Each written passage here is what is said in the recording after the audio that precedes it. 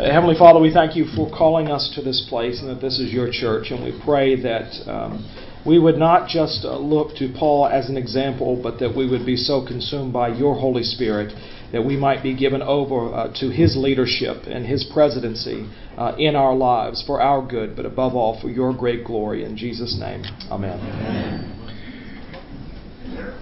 Okay, I thought that this was a good time to... I never ever want to stop a Bible study in order to tackle something that is not rooted in the Scriptures. And so I thought, but this is actually a really good passage in order to talk about the visioning process. But we're going to start in Acts chapter 27, but eventually we're going to shift over to Ephesians chapter 4 because it shows Paul's leadership in the midst of controversy and chaos. And so what we have here in Acts chapter 27 is Paul sails for Rome. If you remember, he's appealed to Rome and he's on his way to Caesar. And it's a great story. Sit down for 3 minutes and read Acts 27. And immediately as they set off from Caesarea Maritima, they find that the wind is against them. So they're having an attack all over the Mediterranean. And things are not looking good. And since, this is verse 9, since much time had passed and the voyage was now dangerous, because even the fast was already over, Paul advised them, saying, Sirs, I perceive that the voyage will be with injury and much loss, not only of the cargo and the ship, but also our lives. But the centurion paid more attention to the pilot and to the owner of the ship than to what Paul said. And because the harbor was not suitable to spend the winter, and the majority decided to put out to sea from there, on the chance that somehow they could reach Phoenix, a harbor of Crete, facing southwest and northwest, and spend the winter there. The word of the Lord. All right, so this isn't the last time that Paul engages the people aboard the crew, and it actually gets to a place where it gets so bad that they're willing to listen to anybody, even a prisoner, because it turns out that Paul is absolutely right in what he's saying will happen. It's counterintuitive, and they want Paul to mind his own business. And yet Paul, because he has this burning in the bones, and quite frankly, if I were Paul, I would say, I hope we get shipwrecked. I hope that everybody else on the boat dies except for me. And not only will they get what they deserve, but their last thought before they go under the waves is, he was right. And I want everyone to die thinking I'm right. But Paul doesn't, because of his great love. He says, no, I care about... Wesley had this great phrase, John Wesley, when someone asked him what his sphere of ministry was, and John Wesley said, the world is my parish. The world is my parish. And so what you see in Paul's ministry is no matter where he was, he ministered to the people that God had given him to love, even those who would put him in chains. And so he's now become not just a prisoner, not just a passenger aboard this ship, but he's become what? Their chaplain and pastor. Right? And so he's actually caring for not just their souls, but actually their physical lives. And Paul is constantly pleading with them and having a ministry rooted in compassion, trying to get them to say, stop looking at the storms and stop looking at the circumstances and listen to the leadership of God, the Holy Spirit. Now, those are more nautical conversations. So let's see what it looks like in the context of leadership in the midst of the storm and the life of a church. Because here you're dealing with non-believers, but in Ephesus you're dealing with believers. So I'm going to look at Ephesians chapter 4, verses 1 through 8, and then verses 11 through 16. We're going to skip over the part about what does it mean he ascended in order to descend. I, therefore, a prisoner for the Lord, here's Paul writing from prison, urge you to walk in a manner worthy of the calling to which you have been called, with all humility and gentleness, with patience, bearing with one another in love, eager to maintain the unity of the Spirit in the bond of peace. There is one body and one Spirit, just as you were called to the one hope that belongs to your call. One Lord, one faith, one baptism, one God and Father of all, who is over all and through all and in all. But grace was given to each one of us, according to the measure of Christ's gift. Therefore it says, When he ascended on high, he led a host of captives, and he gave gifts to men. And he gave the apostles, the prophets, the evangelists, the shepherds and teachers to equip the saints for the work of ministry, for the building up of the body of Christ, until we attain to the unity of the faith and of the knowledge of the Son of God, to mature manhood, to the measure of the stature of the fullness of Christ, so that we may no longer be children, tossed to and fro by the waves, and carried about by every wind of doctrine, by human cunning, by craftiness and deceitful schemes. Rather, speaking the truth in love, we are to grow up in every way into Him who is the head, into Christ, from whom the whole body, joined and held together by every joint with which it is equipped, when each part is working properly, makes the body grow so that it builds itself up in love. The word of the Lord. Well, one of the things that we see in Paul's ministry is it's marked by a great humility. Part of it is because Paul, above all, feels that he lacks certain gifts in order to lead the church. And here in the church of Ephesus, which was in some turmoil, and it was centered around the personality of preachers. And so you had some people saying, well, I like Paul, and others, I'm with Apollos, and yet others, I'm with Peter. And then the really super-duper Christians said, well, I'm with Christ. And you had these factions breaking out within the life of the church. And so Paul's writing to the Ephesians to talk to them about what their unity is in the body of Christ, even in the midst of disagreement. In fact, if you where 2 or 3 Christians are gathered together in Jesus' name, there's going to be disagreement. Right? That is an absolute given. And Paul says that here in Ephesians 4. The thing is, how do you deal with your differences? How do you deal with your struggles and differing opinions? About 2 years ago, I've been the dean and rector for about 2 years. I was really convicted in my prayer life because I really realized that this position is a real blessing. I already knew that. It was funny when someone asked, well, being your age, after the Advent, where do you go? And someone who was eavesdropping said, Elmwood. You go to Elmwood is where you go. And if you wanted to look at it from a worldly perspective, that person was right. Career-wise, this is kind of where you hope to end up, and yet here I am at my age. And I just want to assure you that not a day goes by where I don't feel my inadequacy. Not a day goes by where I don't feel like I'm in over my head. And the propensity of someone in that position is to look around them and to see, you know what? I could just keep it between the ditches. I could just kind of coast along and let things go the way that they're going, and I can chaplain the congregation, and I would know that what that would mean is that we would, if we were growing, we would plateau, but we would be moving to a slow but steady decline in membership if we just said we're going to try our hardest just to keep the things the way they are. And so God very much impressed upon my heart the fact that I've been called to lead. And I've been called to pastor.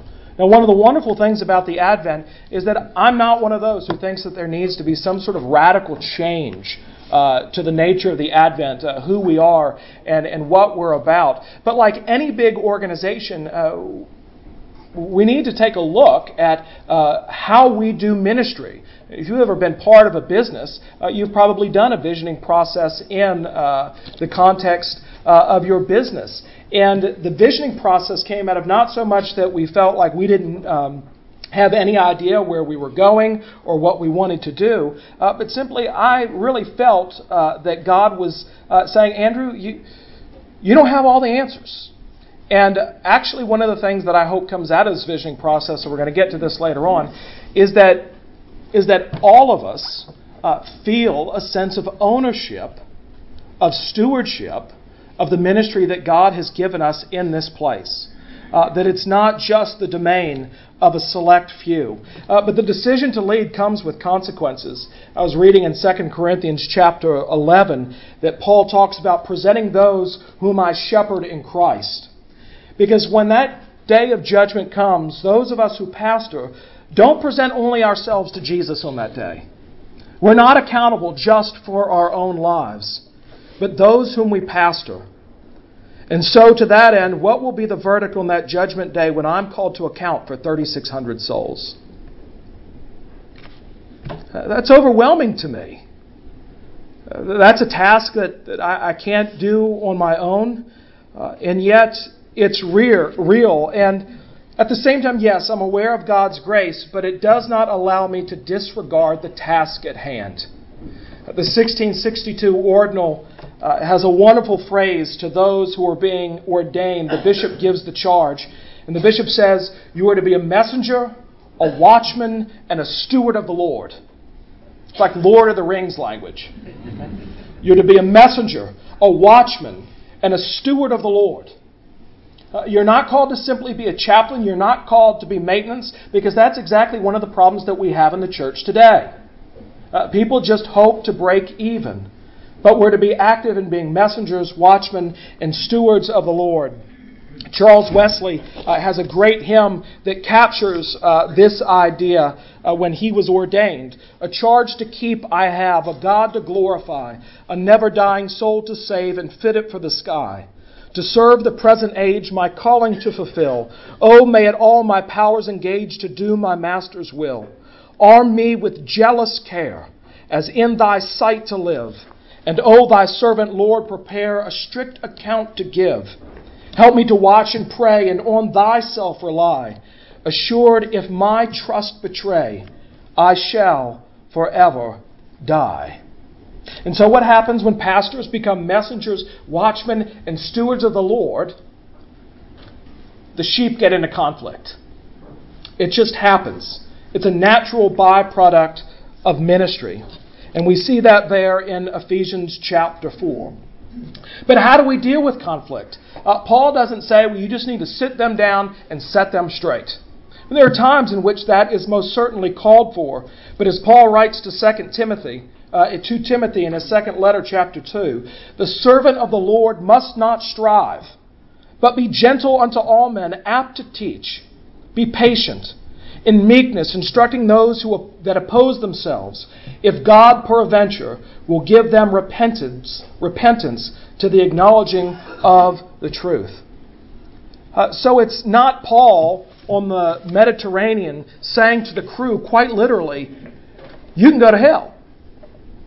But actually, Paul realizing that I would much rather you dislike me right now and think that I'm crazy, in order that we might rejoice together in heaven, rather than for you to think that I'm a nice, kindly passenger aboard doing what you think I'm supposed to do in order for you to die in a lie. And so that's what pastors are called to do. And look, I'm a firstborn. I hate it. I don't like it. I would much rather everybody say, "Oh, how wonderful Andrew is and how great he is." But that's not God's call on my life. And so we set about in this visioning process. And it wasn't because we were at any crisis. In fact, we were at a place of strength. We had looked at our statistics, and it's very easy to think that you're doing okay. It's a little bit like the frog in the pot. And what we've been looking at statistically, we'd actually been looking at our average Sunday attendance from year to year, rather than looking at it decadally. We weren't looking at it, where were we 10 years ago? Because what we found was that actually when I arrived, when I became the dean in 2014, we were already on a decline. We had plateaued around 2007, and we began to decline ever so slightly. I mean, very imperceptibly. We're not talking about huge numbers. But also what we found is that our average Sunday attendance was about what it was 10 years ago, and yet our budget had doubled. Now, the good thing is that, well, praise God, y'all are very generous, and God is working in your hearts, and there's a lot of good ministry going around. But we realize, we've got more money than we've ever had. Our stewardship has never been better at the Advent. And yes, we're on an uptick statistically when it comes to our worship. But are we being good stewards of what God has given us? Are we functioning more like a cruise ship, or are we functioning more like a battleship? Now, I don't like that image, because I like cruise ships. And quite frankly, I want to be the guy hitting the biodegradable golf balls off the mat and sitting up on the deck chair and having somebody bring me a drink with an umbrella in it and going to nice ports of call. That's what I like. But the fact of the matter is that what Paul says here in Ephesians is that the ministry is not the sole domain of not just one person, but the professional Christians, but it's everybody. That the work of the pastor is to equip the saints for the work of ministry. That it's actually up to the church, the body of Christ that Paul references here, to do that work. And there's no job too big, nor is there any job too small. Right? Elsewhere, Paul would say, does one part of the body say to the other part of the body, I have no need of you? Now, some of you feel like the gallbladder. Maybe even worse, you feel like the appendix. Right? You feel like maybe you don't offer anything. And if you do, it's something that is negligible, that can simply be removed. But quite the contrary. God says that in His Word that it takes all of us working together. Because if you just have... Ted Williams got frozen, didn't he? So there's Ted Williams' brain, which most of us would say is probably the most important part of the body. How's Ted Williams doing these days? He's got a great brain. But it isn't doing anything. Why? Because he needs the rest of his body functioning together in order to do that which he's been given to do. And in the same way, that's the way the church works. Now, I want us to look at two of our statements that came out of our visioning process as we continue to embark. And the first is our identity. The Advent is a church with a living, daring confidence in God's grace through the gospel of Jesus Christ. And then 2, the Advent exists to proclaim the freeing power of the gospel of Jesus Christ and to make disciples wherever God has placed us. Now, isn't that radical? I mean, what it does is it simply describes where we already are, doesn't it? But the question in the visioning process is, what does it look like to flesh these things out? How is it that we equip members to make disciples wherever God has placed us? And what does it look like for us to live out our identity as a church with a living, daring confidence in God's grace through the gospel of Jesus Christ? And so we have varying areas in which we thought these are the areas where we need help. We need help in communication, outreach, shepherding, which is our pastoral care ministry, worship, discipleship, and ministry development. And I'm going to go through those very quickly. 1, communication. It's impossible to communicate with you people. It just is. I mean, the number of times someone will come up to me and say, well, I didn't know that. And it's been running in the Adventurer for over 2 months. It's been mentioned in classes. It's been mentioned during announcements. It's been on the website. And so difficulty in communication is a given. But one of the things that I hope will come, if I could say, what do I want the Advent to look like in 4 years' time or 5 years' time after this visioning process? 1, for communication, that we will have the arrows in our quiver that will help us to effectively communicate with one another and effectively communicate the gospel. That's it. Do we have the means by which we can effectively communicate to one another and effectively communicate the gospel?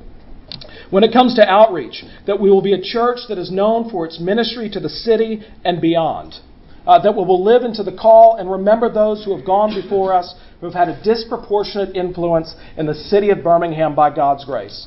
Now, that's not an arrogant statement. That's just a fact of the matter that God has used Advent in a very special way since the founding of Birmingham. And by God's grace that we'll continue to do that. And shepherding, that we will deepen our care for those whom God has given us to love.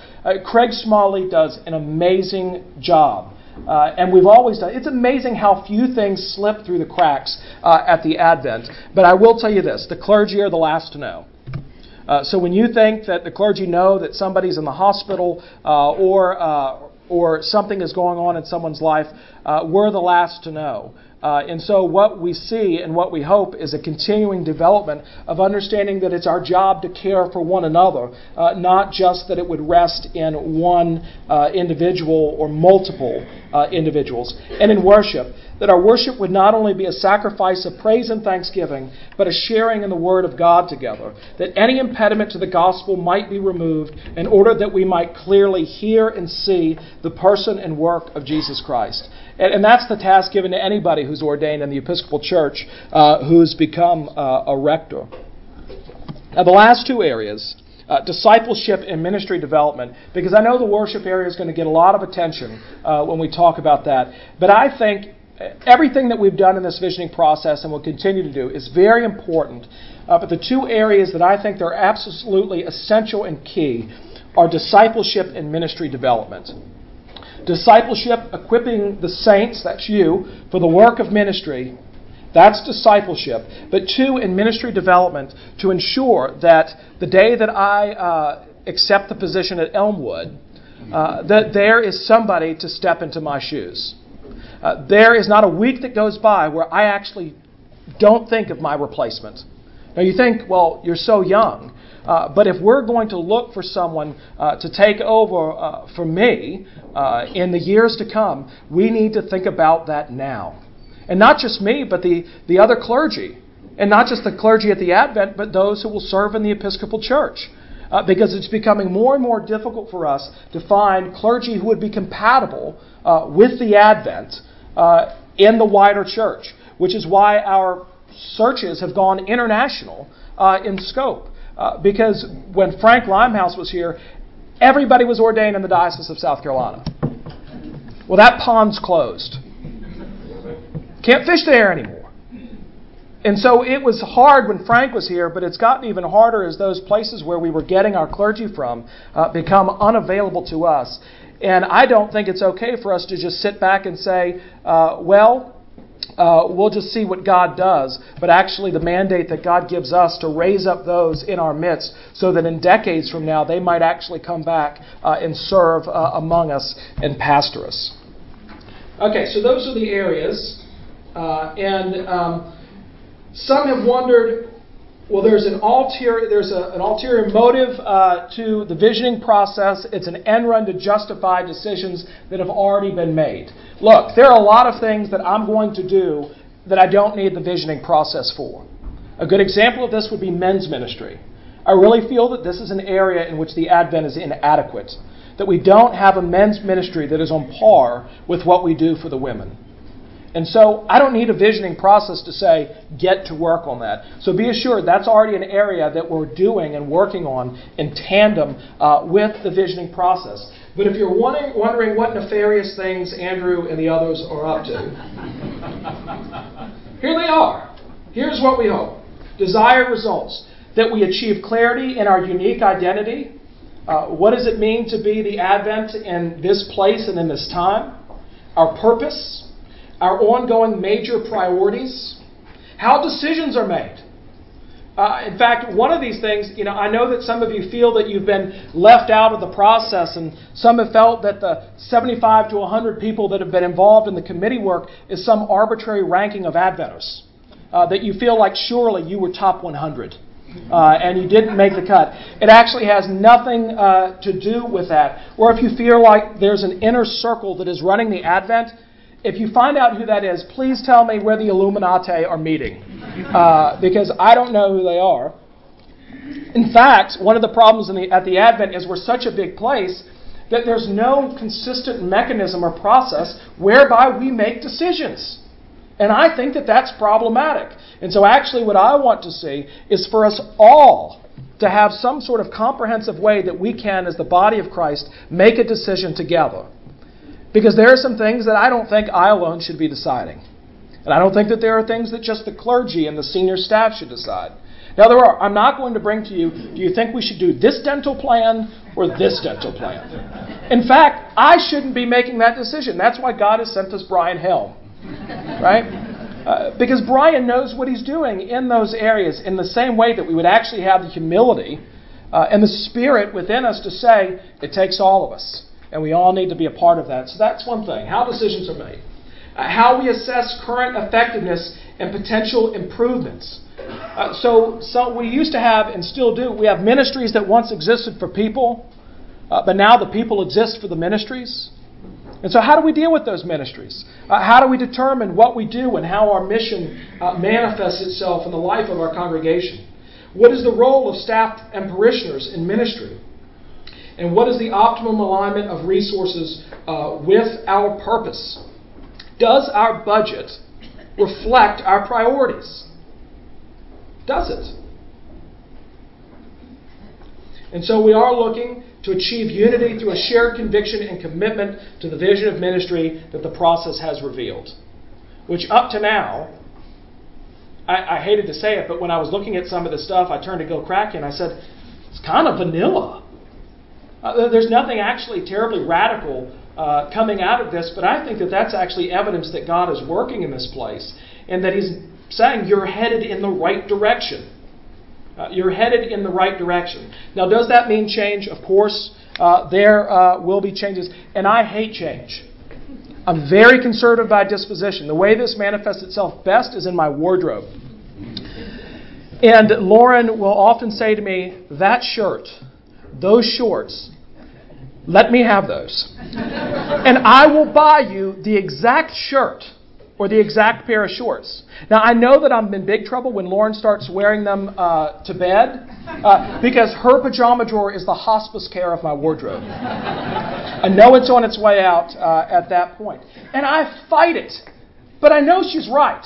It's the same shirt. It just doesn't have frayed cuffs and you know what? I get that new shirt and I have it for about 5-6 years. And Lauren says, it's time to get a new shirt. And I'll think, but I love this shirt.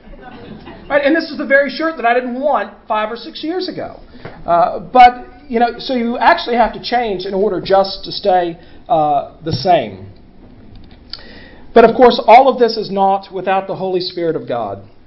And so my prayer is that the Advent would be a church where people talk not only of the beauty of the liturgy, the quality of the choir, or the soundness of the sermons, but that we would be overwhelmed by the presence of the Holy Spirit of God when we come into this place.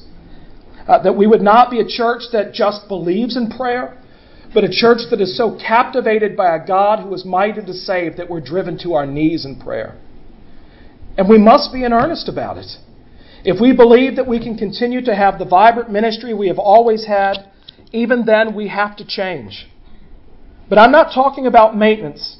I'm talking about the Advent answering God's call to witness to the world. Charles Simeon, the great rector of Holy Trinity Church, Cambridge in the 19th century, had an assistant named Henry Martin, who after serving a couple years as assistant, Simeon grew to love him as a son. But Martin felt the call and he went to be one of the first English missionaries to India, and while Martin was there, he died. And Simeon was completely distraught. And so after his death, someone commissioned a portrait of Martin to be made that was to be given to Simeon. And Simeon hung it in his study for the rest of his life. And when he was entertaining guests, he would always look up at the portrait and say to his guests, "There, see that blessed man. What an expression of countenance. No one looks at me as he does. He never takes his eyes off me. And he always seems to be saying, be serious. Be in earnest. Don't trifle. Don't trifle." And Simeon would continue almost to himself, "And I won't trifle. I won't trifle." And I echo that. I've been ordained to be a messenger, a watchman, and a steward of the Lord. And by God's grace, I'm not going to trifle. Because God has given us a charge to keep.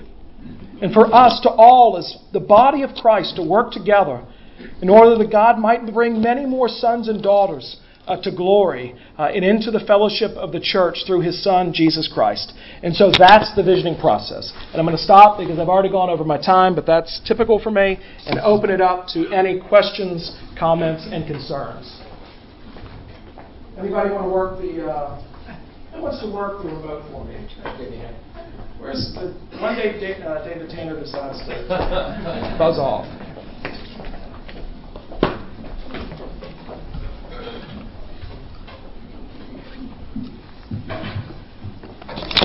Call.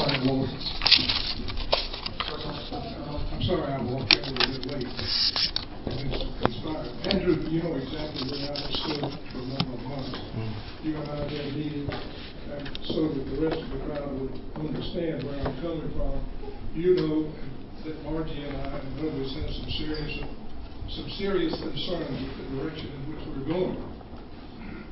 Part of my problem is reflected in the old country song, we're looking for love in all the wrong places. Or we're looking for answers in all the wrong places. My anecdotal experience tells me from chapel services that I've conducted, one of the main strengths of the Advent is the fact that we do hew to the traditional Episcopal worship pattern.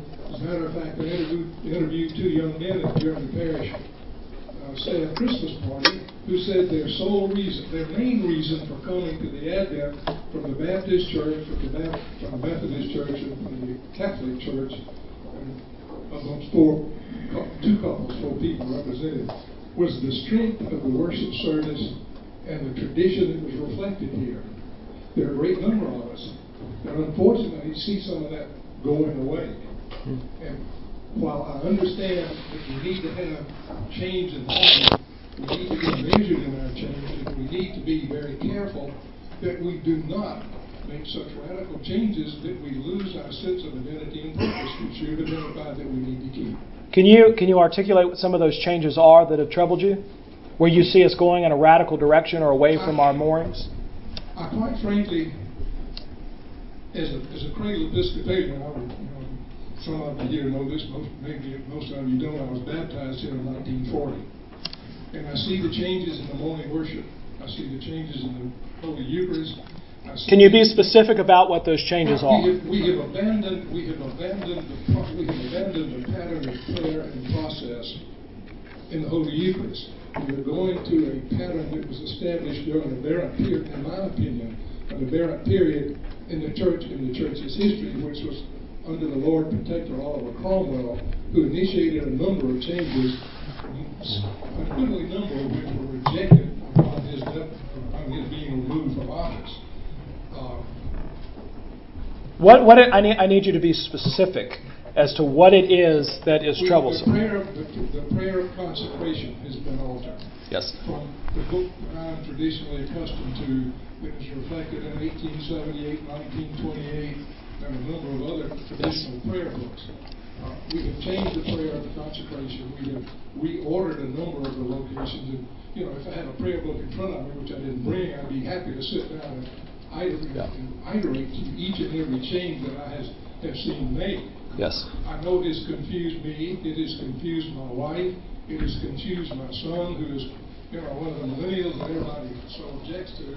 My son just said, quite frankly, I don't know where I'm going to church right now. Yeah. Okay. It is so different. Yeah. And he is a traditional Episcopalian, and he's a Reformed. Right. So here's an issue that has come out of the visioning process, and I hear what you're saying, and I honor that, Coffee, and you have done a great job of communicating with me, and I think that shows a marked appreciation and respect, and quite frankly, an affinity for one another, and so I'm grateful for that. But the changes that we've made, one, we've already talked about this in the past, but I think it's worth saying again, an apology for not managing those changes better. But really, there's only been one change to our morning worship, and that has been the abbreviated Eucharistic prayer, which doesn't go back to Oliver Cromwell. It postdates him. It's the prayer from the 1662 Book of Common Prayer, which almost the entirety of the Anglican Communion uses, with very few exceptions. And so I feel that, I know, any of the changes that we've made in our morning worship, whether it be the confession that we use for morning prayer, have not been innovative. They've actually gone back in time. We've actually become a more traditional church because of those changes. But again, I hear a lot of people saying that they don't like it and they feel, but it seems to me that people in Coffee, I hear you saying this, that it's more of a feeling that you have rather than anything concrete. And I understand that any time we change our morning services because we're Episcopalians, it's difficult. I mean, the Advent didn't go over to the 1979 prayer book until the mid-'80s. And even then, it was the peace.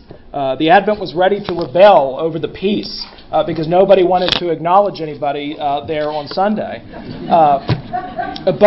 And that was hard. But the other thing that I would say too, Coffee, is that the traditions that you and I mutually hold dear are already gone from the Episcopal Church.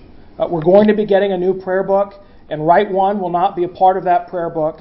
And you can guarantee that it will be something that, as a steward, as a watchman, as a messenger of the Lord, I can't and won't allow that type of dishonorable worship in this place. So I want you to know that I am committed to the liturgy of the church, and so long as I'm here at the Advent will remain in the prayer book tradition, because it is part of who we are, and I think that that is one of the great hallmarks and selling points of the Advent. Mary?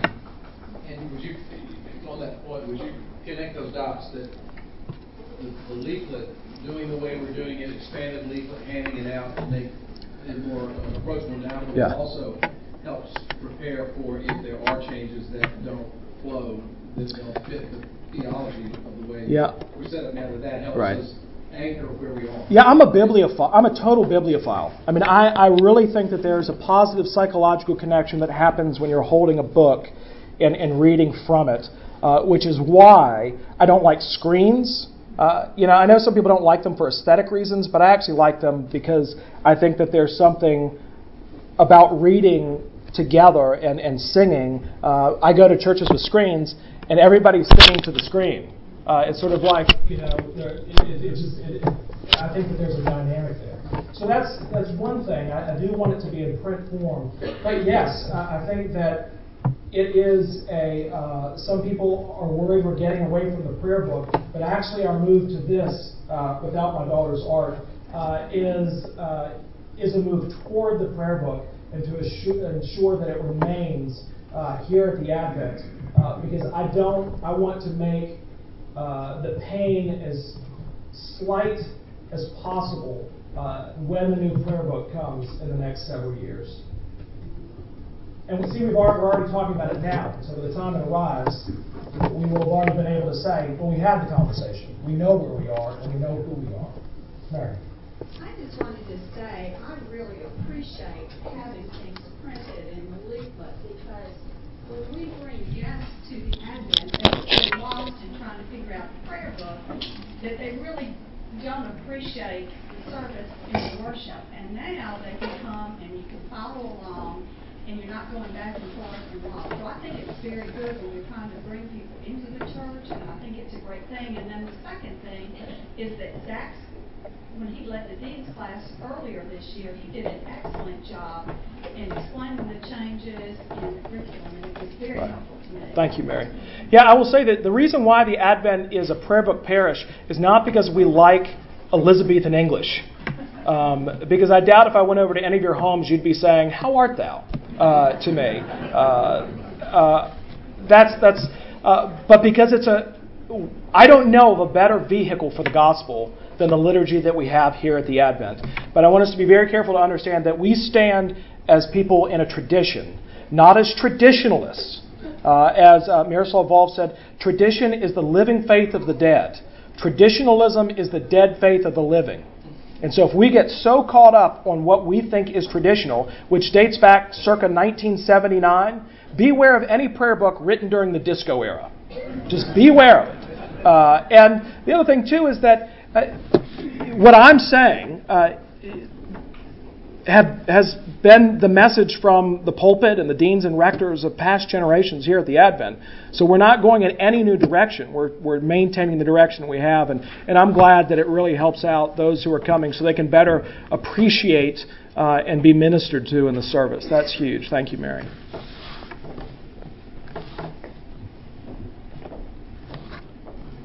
Shannon. What are your thoughts about changing or improving or expanding the men's ministry? Cruises, mainly.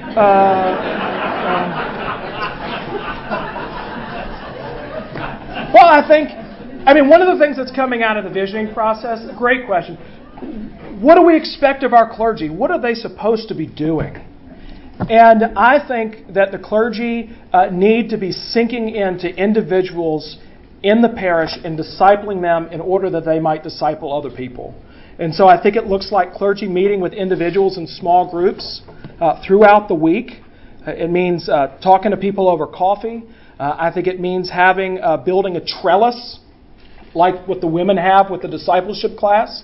I think it means having retreats. I think it means, look, the Advent is a very unique place. And, the Advent is the kind of place where, you say men's retreat and some people kind of think, well, we already have the wonderful men's hike. But some people don't want to walk 30 miles through the woods and hopefully come out the other side. But what if, let's really be creative about it. Let's have a father-son golf retreat. And what we do is we bring in somebody like we have it the Regions weekend, and we have Bernhard Longer give us testimony at the retreat. And then we have Bible studies throughout the week. Or we have a men's retreat that goes quail hunting.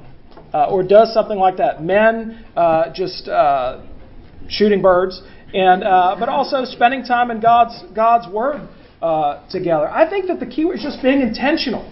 I mean, if we're just sitting back and saying, well, we just kind of hope the men will all come together at some point, that's never going to happen. So I think that the Word really is being intentional and making ourselves available. And so I would love for anyone who says, hey, I'd love just to grab a cup of coffee with you and hang out. I welcome that. I mean, my watchword is never be caught out of the study in the morning and never be caught in it in the afternoon. Oh, here we go. Can we take it back for you? Equip us with some words if someone tries to have a side conversation with us about what's happening in the visioning process. Yeah. Okay, so one thing is don't talk about me, talk to me. I received, as well as Zach Hicks, an anonymous letter earlier in the week. And let me tell you what happens with that. If I get a letter, and this is the policy at the Advent, and there's no return address, I look immediately at the signature line. And if there's no signature there, it gets shredded immediately. It doesn't get read because, one, I can't respond to that, and it's just going to eat me up. And two, quite frankly, it's cowardly. And so I would say that if you really are a concerned parishioner, please do come and talk to me. I promise I'm not going to bite you, and we can have our disagreements. And that's another thing. I'm not asking for everyone to agree on anything, but I do think it's important how we disagree. But I think, too, that if somebody corners you at a cocktail party or something like that where people tend to get real spiritual, rather than, it may be that you get to a point and you say, you know what, you need to talk to Andrew, one of the clergy. But I don't think it's enough to simply punt. I think that it's up to each and every single one of us to say, how can you say that? Like somebody told me that, the Advent is departing from its former glory. Quite frankly, according to our statistics, we've never been more glorious. And so when you're a hammer, everything looks like a nail.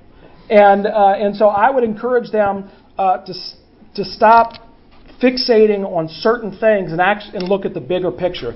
The other thing that I'll say is that what the visioning process has done that I didn't expect was we haven't had one of these since Larry Gibson. And so it is for the first time in over 30 years given people a platform to express their distress.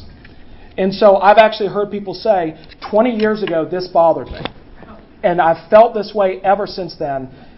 And they've been struggling with that for 20 years. And that's real and needs to be met and ministered to. And that's not to belittle it, but they never had a place where they could actually vent that frustration or say it. There's a gentleman in our congregation who hammers me about one particular issue over and over and over again. And I found a letter that is over 22 years old from that man to Paul Zoll talking about the same thing. And so the people who are incredibly disgruntled now were disgruntled under Frank Limehouse, were disgruntled under Paul Zoll, and were probably disgruntled under Larry Gibson. And but at the same time, if they're on the crew of the ship, you just can't. They mean something. And my commitment, even though I know that some people would rather me not be the dean and rector, I want them here. I don't want them to leave. I want the opportunity to be in relationship with them through Jesus Christ and for us to be pooling together. And so part of this visioning process is not to be exclusionary, but actually to be incredibly and overwhelmingly inclusive, to say, I'm glad you're saying that. Let's actually talk about that. And also for me to be willing, I might be wrong. in addition to, if you have a question or want to talk about visioning, talking to clergy, you have 30 vestry members. Please vestry members are here. Raise your hand, please. Yeah, and I know that some of y'all are going to the 11 o'clock, but I don't have to go to the 11, so I'm willing to stay. So, okay, let's be clear. Anybody wants to go to 11 can go, but if you'd like to stay, Andrew's going to be here, and we'll continue on that. So, or if you want to act like you're going to the 11, but you've got brunch, that's fine too. No judgments. No judgment. then we'll stay for some more questions. I like that all the brunchers just got up. I saw that. Oscar, go ahead. Yeah, Andrew, I just wanted you to address two things, please. First, if you could talk a little bit about the cross-section of people that were involved in the visioning process. That is, people who've been here from birth, people who hadn't, people in the Episcopal tradition and not, but there really were all voices there. And then if you could just address head-on this rumor, this idea that the visioning process was pretextual to change worship. How much of the visioning process really was about worship and how much of it was about so many other things? No, well, let me go in reverse order. One, I think that what we do here on Sunday mornings is probably our greatest strength. And so why would we want to fiddle with that? In talking with former deans and rectors, at least the past two, some of the changes that we've been made are only because the General Convention allowed us to do that.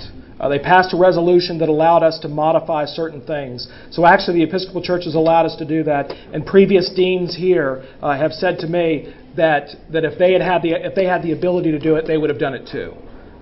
So at least we're in the same boat on that. But we are always looking at what we do on Sunday mornings and thinking, is this a vehicle for the gospel? Is God being glorified in it? And so, for instance, one of the things that we changed at the 11 o'clock is that the choir now sings the psalm rather than doing it responsibly. And some people really don't like that.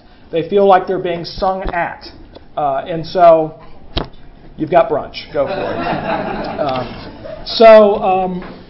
And I want people to say that and to say, I feel like it's become less worshipful because of whatever's happened. But if anything, and what I've done at the Advent, I think the proof of the pudding is in the eating, has been to double down on what we are. So, for instance, the choir. The choir has never been more supported through our budget. They've never sung more in our Sunday services. We've started a monthly choral evensong. They went on tour for the first time in 10 years, and I went with them. So if anything, I want us to really invest and to accentuate that which, those things that are our strengths. When it comes to the cross-section of folks, we really tried to cast the net wide. So people who have been members for decades, who grew up here, who raised their children here, people who were new but had been here long enough to have the Advent smell on them, we said. So people have been here for 3 or 4 years, as well as people who had been involved in leadership across the board. And so what we're really looking for is a representation of our congregation in that group.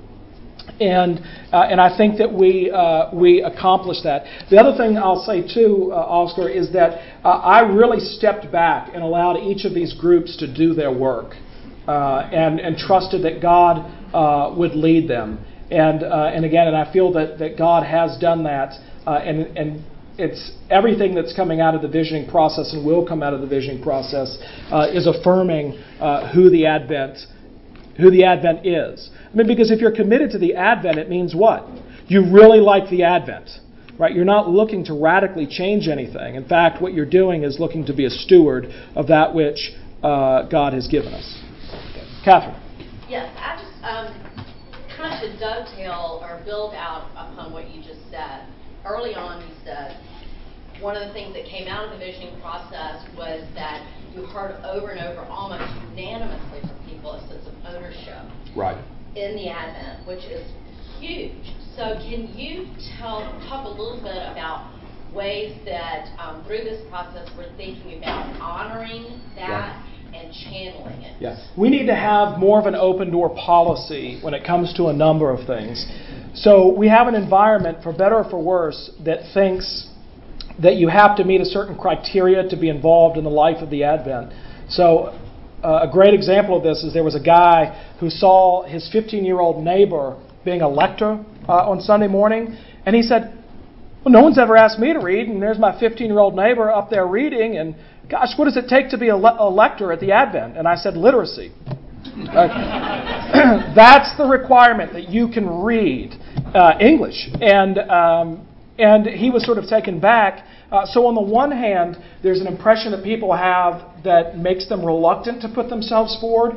But again, at the same time, I don't think it's enough to say, here are all the opportunities. We need to go out and grab people and say, hey, be a part of this. And we need to be very clear about what those areas of ministry are. So for instance, I got an email the other day that said, hey, we're looking for volunteers to teach the kindergarten Sunday school. Now, I understand why we do that over the summer, but I would much rather us go out and find somebody and say, hey, I'd love for you to... And I think it's so important that I said, if another email goes out like that, I'm putting the dean's class down and I'm going to go teach kindergarten Sunday school. Right? And that's also a good trick. If you ever feel burnt out in ministry, go teach kids Sunday school. It's great. It's great. So I think it's more, and that's where it comes in, that you've got the senior leadership. And I'm not talking just about the clergy, but people who are actually coming in and saying, hey, I've been meeting with you for a couple months. You would be great in teaching first grade Sunday school. You've got a real gift in arranging flowers. Would you like to be part of the guild that does the flowers in Clingman? Or whatever it is, to be able to help identify those gifts and also to integrate them. And we're not doing a very good job of this because our mentality is one of bureaucracy. So we think we'll put them in on a committee. Well, that's not discipleship. That's not discipleship. So I think that initiative and creativity and discipling people is where it's at. Well, I think we tend to be, I think, staff dependent. Yes. As opposed to lay dependent. Is that an accurate statement? Yes. So a couple years ago, when I'd been dean for a little bit, there was a recommendation that we pay the chair of the altar guild, and I almost fell out of my seat. Because there's a propensity in big churches to take away areas of ministry and professionalize them. And I think that's criminal. So actually what we need to do is to deprofessionalize ministry and equip people to do the ministry that they've been called to do. If there's a position in the church that is so overwhelming that we think that somebody needs to be paid for it, maybe we need to look at that position and to see, is this really the ministry that it's supposed to be? Because, God bless her, a wonderful, and I'm glad I had the opportunity to meet her back in 2002. Mabel Shepherd, she could do it, right? She could do it. But, if you're not Mabel Shepherd, I couldn't do it. So we have to be thinking about that as well, that the ministry and the person are synced. Jumping off of Warren's question to you about what we say in response, and I get the don't talk about him, talk to him. But when say Mildred comes up to me and says, this is a good example. Right, because she's always coming up to me asking me big, lofty questions, getting my opinion. If Mildred says to me, what's the deal with how we're approaching the Eucharist these days? Why are we doing this? What is my answer beyond the 50-minute Sunday school answer that we've already received? How do I meaningfully respond to that question? It's hard because there's a practical dimension to it and there's a theological dimension. Zach did a really good job. So it may be, and I don't think this is punning, but maybe you should listen to Zach's class. You can get online and you can listen to it while you're working out.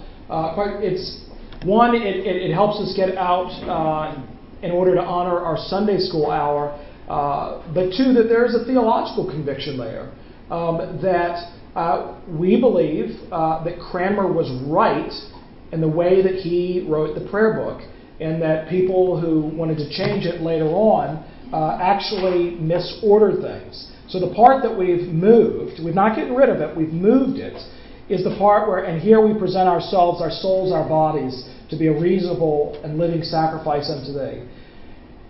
Do we present ourselves as living sacrifices before we come to the table? No. It's after we've received the bread and the wine that we then pray that. And we alternate that prayer with the prayer that we traditionally use seasonally. So if anything, I think that we're taking advantage of the breadth of the prayer book tradition. For those who like the old Rite One position, I think that there's room for disagreement. And so we use that prayer at the 7:30 service. And so we're not saying all y'all are wrong, but we're honoring our differing opinions by allowing that at the 7:30. And so, but I think it has less to do with theology and more with people feeling like it's different, that it's truncated, that it's clunky. But those are things that no matter what we do to the liturgy, people always feel that way. I mean, that's what people felt when we switched from the 28 to the 79, and what people will feel. On average, when we change prayer books in the Episcopal Church, we lose 100,000 people in pews. That's average Sunday attendance. That's not members. Our average Sunday attendance as a denomination shrinks by 100,000 every time we change prayer books. And we're about to do it again, which means that the Episcopal Church average Sunday attendance will be hovering around 500,000, which is teeny. And I have no reason to believe, because that's been the case throughout the history of the Episcopal Church, no matter where we stood theologically. So I don't want to dishonor somebody, and I think I've owned up to that. Because if somebody has done something, and look, I grew up in the Episcopal Church. Coffee mentioned he was a cradle Episcopalian. I am too. I've never known anything different. And so when that's all you've known, and then somebody changes, I can see why, because I feel it too, how that's perceived as judgment. That people feel judged if they think, well, I've done it this way my whole life, and now the clergy or whoever think that they know better. But what I would appeal to is, yes, I understand that, and I'm sorry for that. But what I'd also say is that we're not saying that we know better. In fact, what we say is that the shoulders of those whom we stood upon leading up to 1979, for almost 500 years, they knew better than we. And so we're not appealing to our own positions or intellect. We're appealing to a gospel-mandated conviction that Anglicanism has had and still continues to have around the globe, with few exceptions. I don't know if that's helpful or not. We have another question. Before you get the impression it's all dissension, there are comments and concerns that we're taking in going through the process. What has been very gratifying is to see out of that, though, there's great unanimity and love for preaching and teaching the good news, and how we do it here is important, and we carry that forward. So the team working on this has great unanimity in supporting that. And so there's a very positive sense of the direction we want to go with this church that is consistent with where we've been. So just because there are some concerns doesn't mean it's all. It was making the sense that it's all dissension. It's a great deal of unanimity on that. So, but there are legitimate things we need to talk through, and that's because we care deeply about this. Yeah, maybe it's good to give you an update of where we are on the timeline. The vestry has spent an evening, 2 hours plus, almost 3 hours, over 3 hours, talking about what's coming out of the visioning process, the different items of principles coming out of each of the different buckets, communications and all that stuff. And we're going to have a 2-hour vestry meeting at our next meeting to continue that conversation. And if we need to keep talking about it, so be it. But that conversation with 30 people plus the clergy that has not been marked by dissension. It's been marked by excitement. And so, quite frankly, I'm very excited to roll this kind of stuff out for the congregation to see so that we don't get fixated on certain things. Because, again, what I hear a lot of people say that they're afraid, but they're afraid of something that actually isn't there. There's nothing tangible to be afraid of. So I'm not going to, as I've said, start wearing my wife's jeans and walking out with gel in my hair. But I will say the same people who are afraid of having smoke machines in the church would love to have incense. So I think that's ironic. Fran. No question. I just wanted to quickly say thank you to you and the vestry and everybody in the vision process. I also grew up in the Episcopal Church, and strangely enough, just for various reasons, I've been at 4 different Episcopal churches. So I've seen a lot of change, but also a lot of consistency. And although with the liturgy, a lot of things have changed and some things have come and gone, the one thing that has rang really clear and loudly here is my need for a Savior and Christ's love for me. And so I just want to say thank you for that, because all the change, all the years in my life in the past, it's so clear and evident here to me. And praise be to God for that. Yeah, let me say another mark of humility that I have. But something that's actually humbled me is I've realized this is really where my age comes into play. Because some of the things that I've done and said that have rattled some people's cages, Frank Limehouse did or said, and Paul Zoll said and did. But I think because of my age, people think that because I'm their child's age, they can ring my bell. But I think it's also compounded by the fact that they've seen a lot of rectors, deans come and go. Under Frank, Frank, God bless him, had a shelf life. And, that they knew that Frank had a mandatory retirement date that was approaching, and they knew. And I think that what has compounded some people's angst is they know that I'm going to be doing their funeral. That I'm probably the last dean they will see. And so I think that has troubled some people. I just want to encourage you for what you're doing. And I encourage all of us to pray about it. Because what we want, what you want, what those of us who love the Lord want, is we want His way. Amen. In this place, not our way. His way. And don't forget, His way was to birth the Savior of the world in a stable, not in a fine hospital with an incubator or whatever. His way is not our way. And we have got to. Jesus says over and over and over in the New Testament, pray, ask, and you will be given. And we all know that. The devil does not want us praying because he knows it works. So we find everything to do before we pray. But we must ask His will in this place. And once I heard somebody say, and it really affected me. I mean, I grew up in the church, and I bet I'm the oldest one in here. But anyway, if Jesus were to walk into the church and process down the aisle as proper Episcopalians, we would all stand up. But we should fall on our face. And we've got to do this because He has a purpose for this body of Christ in downtown Birmingham. Yeah. Amen. And we've added that as the prayer is actually a priority that was added along the way. We need to pray His life in the heart of Birmingham. Well, He has a purpose. That's a good word to close on. Ask Him. Amen. Well, if y'all can stay, we can reheat some sausage biscuits, but I'm sure that y'all, it's a good word to close on. Indeed. Let's pray before we leave, and thank you, Sarah Jane, for closing us on a good word. Heavenly Father, we give ourselves over to you, that Thy will be done, and Lord, that you would move our hearts in a place that we would go from worrying to trusting, that you are indeed in control. Lord, where we're amiss, that you would right us, but Lord, where we are walking in your steps, that you would confirm it deep in our hearts, that above all, we might behold your glory and fall before you as ransomed children. In Jesus' name, amen.